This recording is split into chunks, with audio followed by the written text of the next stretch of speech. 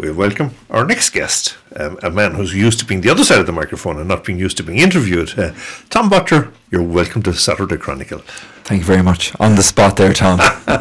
Exactly. So what we want to talk about now, I suppose, is your own business, Lakeside Holiday Park, and how it started, and staycationing, and COVID, and where your business is going, and that sort of thing. Will you start by telling us when the Lakeside Holiday Park was started? Oh, okay. I suppose my dad would have bought the initial property back in the late 1950s, and it was a barren property. There was nothing there. There was reeds and overgrowth. There was absolutely nothing. And I remember, I think the locals would refer to him at the time as the crazy or the mad German for buying this wasteland, which it was. But it had lake frontage, though, hadn't it? It had lake frontage, and I suppose for whatever reason, the East Clare area, especially the Mount Shannon kind of Whitegate area, seemed to attract Germans. For whatever reason, there would have been a few around, and they would have. I think would have had Bogenbergers, who would have had the chipboard factory, That's or right. not the chipboard, but they had the logs, the raw material factory in Whitegate at the time. Yeah. And of course, when did Finsa start? I'm not too sure. Actually, the Germans started Finsa. There's Acher, Aicher, I think was it. Okay. And that would have started, I'd say, about in around that time, late 50s, early 60s. Okay. And Max Bogenberger came to work there. Yeah. Max, that's right. Yeah. So, my dad, I don't think had the vision of a camping park originally. Yeah. Because of the fact that I think he just bought it as a piece of land to do something with, possibly, as it turned out initially, as a kind of a holiday property, because he wound up building a chalet on the land. And it's now, even today, and it's actually occupied tonight, called Wild House. And it's not the traditional meaning. It's actually meant as in the house set in the wilderness. And it's more of a German wild as opposed to wild. Yes. And so my mum and dad, and later stage myself, it would have been our holiday house as such. Now I came along at, let's say, later years, but my mum and dad's family would have visited quite often to Mount Shannon. And for whatever reason, Mount Shannon always had a kind of a tourism kind of holiday feel to it, even way back in the 60s and 70s. Of course, the hostel was going very well at that time. It was it was. Yeah. The hostel industry was huge, I think, in Ireland. Yeah. And of course with Holy Island as well. I think from a pilgrimage perspective, staying in the hostel and possibly getting over to the island. I don't know if Ger Madden was around it. He probably was a young Ger Madden at the time, but getting over. If you think about the things that were actively happening in Mount Shannon back then, you had a regatta every summer where it would bring hordes of people. I remember competing in a rowing race with other locals, whatever, and of course coming last, myself and whoever else was aside on it. But you still went about. I think I was the only non-timber boat in the race. So always blame your tools. But so no, that was it. That was my dad then decided, probably in around the age of 50, that he had enough of managing a fertilizer factory in Foynes. Yeah. And he then wanted to start doing something else with his life, and he reckoned, that he could do something with Mount Shannon. So he built some more chalets and bought some boats. And I believe, because this is his own words in an interview that he did with Irish TV about 7 or 8 years ago, he said that the local priest at the time was not happy with some of the conduct in Mount Shannon Harbour by the tourists. Yeah. Because they were going topless in the sunshine. And in order to take them away from the Mount Shannon Harbour area, he thought opening a camping park would be the best thing to attract them elsewhere. This is seemingly the truth, and that's the reason he started camping, is because the parish priest at the time, Father McNamara, had asked him, would he become a decoy for all these? And of course, Germans would have loved the air. I think it was predominantly Germans and French that would have come. But when we had lots of sunshine, they loved to remove parts of clothing. And this was a way of getting them away from Mount Shannon. Change times, wouldn't it? There you go. Yeah. So he started was it camping at that stage, was it? Or the chalets? Yeah. I think he basically, I think camping would have began then, and I think he would have probably bought a couple of mobile homes. Yeah. It's strange. He would have built chalets as well over the years.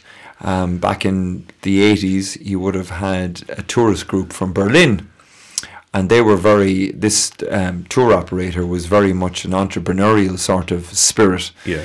And they decided they wanted to bring groups of about 30 students from Berlin over for a period of 2 weeks to enjoy Ireland, because Ireland was only starting to open up to tourism, realistically. Yeah.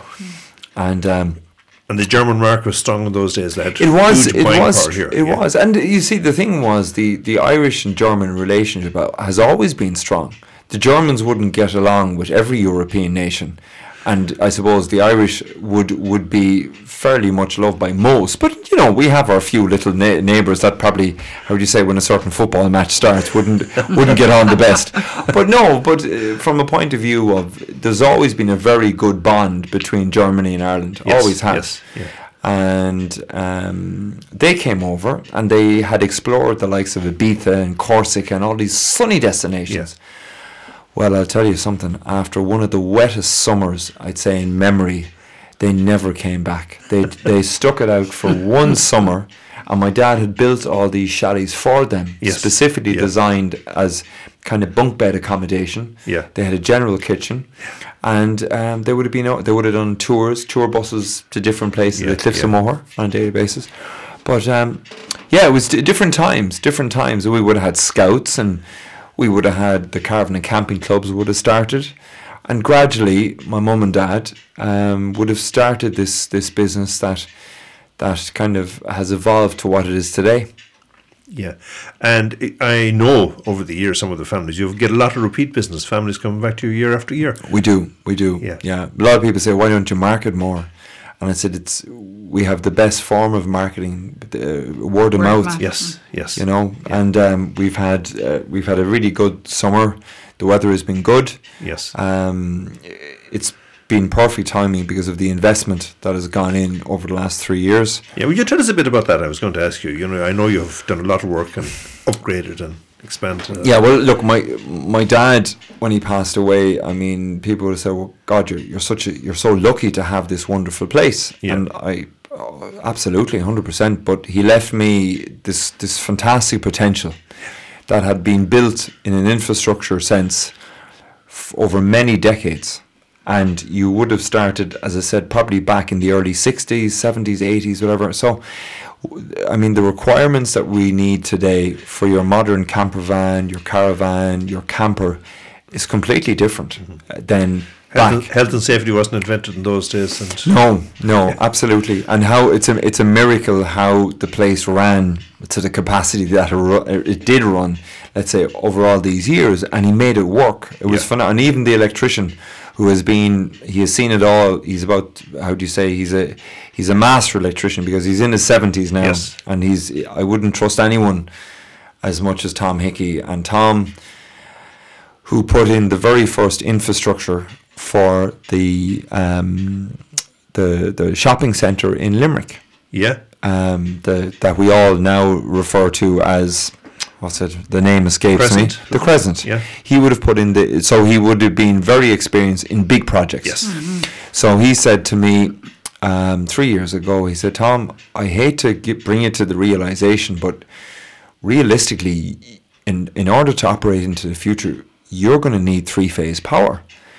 And that to me was like saying, whoa, you're going to have to fly to the moon in the next 3 years. Yes. And it was about doing a project to the scale of just having to really it's 20 odd acres. Yes. And we have quite a bit of tree coverage. Yes. What it took to be able to rebuild a natural terrain as the park was quite substantial. And I mean, I've had a contractor there, I suppose, on and off for the last 3 years with machines, dumpers, diggers, everything, you name it. And I mean, the cabling that has had to be put into the ground to be able to sustain the current level of consumption of users is massive. So we this year, this May, we were able to finally bring 3-phase to Lakeside Holiday Park. And it was a massive ordeal, and it literally went down to the wire on the last day. You had all the ESB crews there, and a big thank you to Pat, how do you say, our local ESB man. Yes. And as I said, he's I can't thank them enough. All Danny Clancy and all the crew for getting it, because they worked tirelessly to bring and it was a difficult job to get it all hooked up. Yeah. And it's the difference, because we couldn't have ran this year with the volume of bookings that we've had. It would have been like a pack of cards collapsing. Because something could literally blow the fuses and you were in the dark. Last year we had 9 power outages during the season. Really? Oh, yeah. So 9 Saturday Overloads, nights. You were literally there on a Saturday night, kind of going, looking at the temperature. Yeah. And if your phone said your temperature was dropping by 3 or 4 degrees, now which would be quite a lot, but nighttime wise, you knew by 10:30, depending on the age of guests that you had on the park, and that's just calling a spade a spade. Yeah. In came the fires, the blow heaters, electric fires all plugged in, and then you had this massive load on the system, and then come 11 o'clock, bang, all of a sudden bedtime in the no dark. Power. You would half the park was in darkness. So it was a terrible way to and I mean, look, that's the worst case scenario. I mean, out of all of the last summer, I mean, it was, but you'd basically get them to 12 o'clock. Yeah. You bring on your breakers, and you know what I mean, it would go down again in 10 minutes, and you put them back up again. Yeah. Get to 12 o'clock, which is kind of fairly much the close down time. Yeah. And you were home and dry for another night. But it was an awful way to run things. You were on a knife edge with all that sorted out. You were, so constantly. you're really ready this year for the staycationing. Yeah. It's been a very busy season. I suppose in a way people haven't had any choice but to stay at home. Yeah. We, let's say off air, we spoke about my red setter friend Rocky. Yes. Well, I mean, the volume of guests that we would have with dogs is phenomenal. I'd say out of every third arrival to the park, they would have a dog, third or fourth. So and you're obviously pet friendly then. You have to. I don't think you can. My poor mother, God rest her, she used to go. We used to have dogs for the summertime outside of the high peak time of July and August, and of course every so often a dog would arrive in July and August, and my mother would be out kind of going, no dogs, like in the poor bit, like, you know, they just happen to come along with their pet. Yes. So no, we had to change all that, and we had to make the park an awful lot more dog friendly. And now it's just phenomenal, the amount of dogs. Now, in fairness, we had to bring in a strict lead-only policy, which is the norm anywhere you go now. The public street, public parks, yes. Absolutely, and of course picking up after your dog's doing his thing. And this is all, well, it's all a part of it. Well, it's hygiene, it's everything. You know, and but you know, once you have dog owners that are you know, keep their pets in order and all, there's no problem, and people are well able to holiday with, and it's one of the few locations you can come with your dog. You know, it's as I say, having one myself now, it means such an awful lot to be able to offer something like that. Yeah, and of course you have boats as well, have you? We do. We have the boats. Of course, it's all dependent on weather. Yes. So we have the motor boats, the rowing boats, and as I say, up to now, you can still head over to Holy Island and view it's a wonderful natural attraction. You know, I think it's in one of the 100 monastic sites in the world. I think it is. It is, and quite likely to hopefully be made a UNESCO heritage site. Wow. Next they've applied for it, and excellent. That'd be in business for everyone. I know, absolutely. And I mean, I think there are plans for Mount Shannon for is it an interpretive centre or something similar? Yes, yeah. So, you know, in a lot of ways, it's wonderful to use what we have So all of your guests then would be self-catering, would they? You don't have a restaurant on site yet? We don't. No, it's you know what? It's something people have said to me. You know, I should do this, I should do that. But see, I'm so hands-on. Yes. In the business. As was your dad. Yeah, absolutely. And mum, yeah. Yeah, and you like I have to say that the staff that I have are very young. Yes. I would consider them young. But they're some of the girls are with me about 3 or 4 years now, and this year of, let's say, is one thing that's changed. It's an all girl crew, so I have, let's say, well over 10 staff, and they're all girls, and they're all college or leaving cert, or how do you say, and they've just. They're great. They're a great bunch to have working in the park. They're wonderful with the guests. And they're all local, yeah, good. You know, and they come back year in, year out. They get a great grasp of what I suppose real life is like, dealing with the public, dealing with customers, dealing with problems, dealing with all sorts of things. It's a fantastic, and plus they're earning money to be able to put towards college, yes, or to savings. You know, so it's great. And as I said, they're great. They're a great crew. Fantastic. Well. Do you think, has the customer changed, we'll say, with COVID and that type of thing?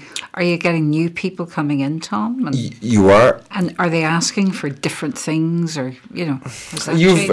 I suppose you've had a lot of new customers that would firmly have the L plates stuck on to the back of their tents.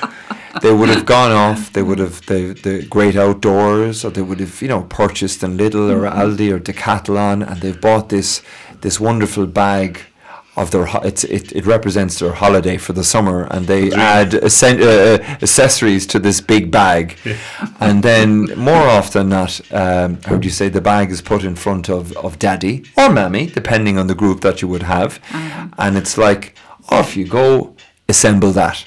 And that's your home for the night. So you're bringing your home on tour. And the home happens to be made of canvas and poles. And my best recommendation is to anyone, if they have a back garden, set it up before they go for the fun. Because I would say, sure, you know, great. So you're a dab hand at assembling those tents then, are you? I'm not, Tom. You know what, the funny thing is, someone arrived in a camper van last weekend, and they said, I was brought down to them. They had a problem with power. And the one thing we have this year is power. Yes. And went down, and I would have checked their, let's say, our system, their lead going to their camper van. And I said, you actually have power through your lead to your camping van connection. So I said, the issue is actually within your camper van. And they said, we've only after renting this thing, and we haven't a clue. Yeah. And I said, you're in luck. I said, I have a gentleman now.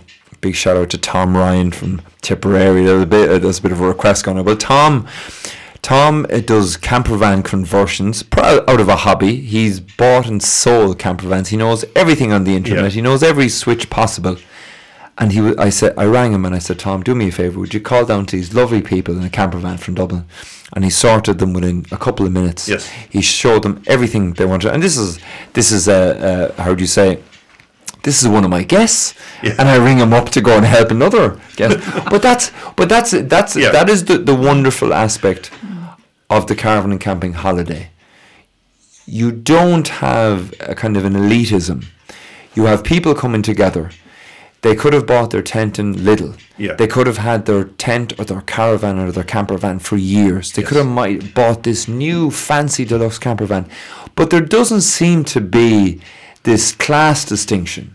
People just seem to bond really and help each other, and there's just this mingling, which is very unique. Whereas, you know, in other industries, you'd be kind of looking at the Joneses next door and Jesus, checking out, but they'd be nearly going over to someone going, listen, I'm after seeing you take that out of your camper or your caravan. Yeah. What is that? Yeah. Where did you buy that? Mm-hmm. And they share their information, and they become. You have people coming back year in, year out, and they're joining others to kind of match the period of time that they're coming. Yes. So they can meet up again. Mm-hmm. So it's a kind of a gathering on a yearly basis. It's a bit like when our kids were younger. We used to go camping or caravanning to the France quite a bit. Oh, yes, of course, yeah. And you'd always meet up with somebody, and there was great friendships formed. And Yeah, absolutely. And you keep to see the big negative that I have is, and this is my tale of woe, I can never get away in the summertime. So everyone tells me about these lovely holidays to France and Spain and Portugal and renting these mobiles. You've never had one. And I've never had one. You see, that's the mad thing about it. I know. You mentioned the camper vans now. That's the relatively new craze, I suppose.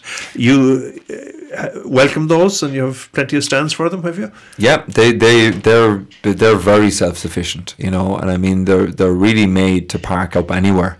Even with they would need their services, grey water, and let's say topping up with normal water. They have chemical disposal as well, but yes, they can stay self-sufficient, like with their batteries. Some of the new ones have solar panels.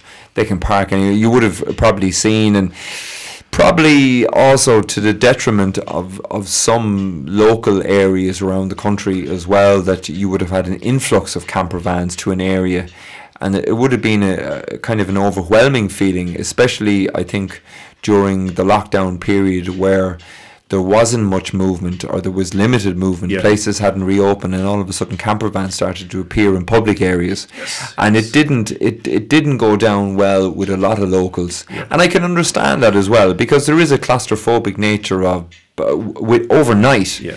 You have this kind of entourage arriving. I'm thinking of my hometown of Portumna, down there at I Yeah. call it the New Harbour. There's berths there. I call them berths for about maybe 10 mobile homes or 10 camper vans. Yeah. And Could Mount Shannon and Scariff do with something like that? I know you provided, but yes. I'm thinking more of something municipal. Well, I think I best refer to a Father Ted moment. I think where it says an ecumenical matter. Is that what this is? Ecumenical matter. I'll tell you what. But you can cater for them anyway. We can cater for camper vans. I'll tell you. Many years back, I was on the Irish Caravan and Camping Council. Yes. And I would go maybe every second AGM. I would head and I would attend. Okay. And they would have their AGMs right around the country. But one of the main issues they would have is that, how would you put it? You have camping parks that have invested an awful lot of money, time in facilities, in services, and the like. Yeah. And then, let's say with a bigger community or bigger town, let's say, for example, Cove, down in Cork. The council will then come along and they will provide, how do you say, like they would in France, municipal kind of stands, right? Public parking points, right? Some of them would look for a fee, a nominal fee maybe of €10 or so forth, right? And this would be catered for two reasons. Yeah. One is to solve a problem. Yeah. And the problem is kind of rogue parking, influx of cameras. So to bring some sort of structure to it, right? But on the other hand, the same councils would be demanding rates from parks for their pitches. Yes. But yet they're providing pitches to camper vans. Competing. So there's a contravening. There is a legal contravening issue here in relation to you can't do that. Yeah. You can't demand rates and provide a competition to those rates. Yes. So somehow Galway County Council, with I think it's to do with land. The owners of that particular piece of land in Portumna. Yeah. They've been able to get through the kind of the red tape, because I think that land is owned by Waterways Ireland, possibly, yeah. You know, it's or the OPW. Relatively new development, anyway. And yet, see, and the thing about it is, it's the industry are fearful of how do you say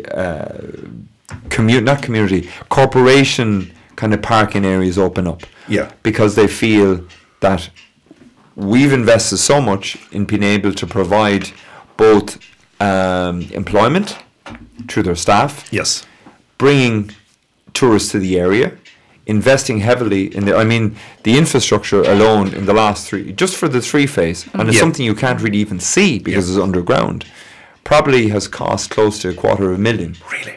to introduce that. Not from the ESB know. sides, but from our infrastructure side, Yes, yeah. through machinery, through ducting, through cabling, all that sort of thing. So there's a massive cost involved. But equally, you see, there are those owners that will park randomly. I saw it. I remember when the lockdown reopened. I think it was the 10th of May. Yeah. I think we could travel Yes. around the county, and I think it possibly was a Friday night. I could be mistaken. But we had been nowhere at all during the Sure, lockdown, yeah. other than basically Scariff Mount and within your realms. Now, we decided to go to Lahinch on the first night because we knew Saturday would have been mobbed. Yes. So we went late to Lahinch, and my wife loves the sea and the kids. We said we'd go for a jaunt up to Lahinch. And there you saw 3 or 4 campers sitting on the promenade in the car parking area. Just they nearly took the deck chairs out, put them out. There was Mary reading the book. There was John having his coffee. On the promenade, surrounded by people, walking past. And they did, but this is what they did. Yeah, yeah. Now, I wouldn't do it in a million years. That to me would be hanging out my laundry out on the main street. I couldn't know, get over it. I agree with you 100%. I yeah. couldn't do it. I said, Yeah. but this is what certain people would enjoy doing. Yes, And they yes. would travel around the country doing that. Yeah. And I would say certain local communities would probably find it a little bit cheeky, a bit Yeah. brazen, I know. to just pull up and just park. For sure. And they'd be self-sufficient, you see? Yeah. And as I said, the waterfront areas are an obvious attraction Yes. because of the fact that it feels more of a holiday You're by the destination. sea or by the water, yeah. You are, or the lake for that matter, like Mount Shannon or wherever, you see. I know. Yeah. Tom, we could stay talking we'd be talking for a nice little while. Are you recording? You're recording this, you are? I think I am, yeah. I thought this was all fair now. Not quite, no. So thanks very much for giving your time, and we wish you all Part the one. best in the future. And I know from what you've put into it, you're committed to this future. I you- hope staycationing stays for a long time to come. It's a lifestyle choice. Yes, Yes. yes, Committed. yes, Committed. indeed, Yeah. Thanks a million, Tom. Thanks a million. Delighted to get you to the other side of the mic to talk about your own business. Thank you. More than welcome. Okay, take care.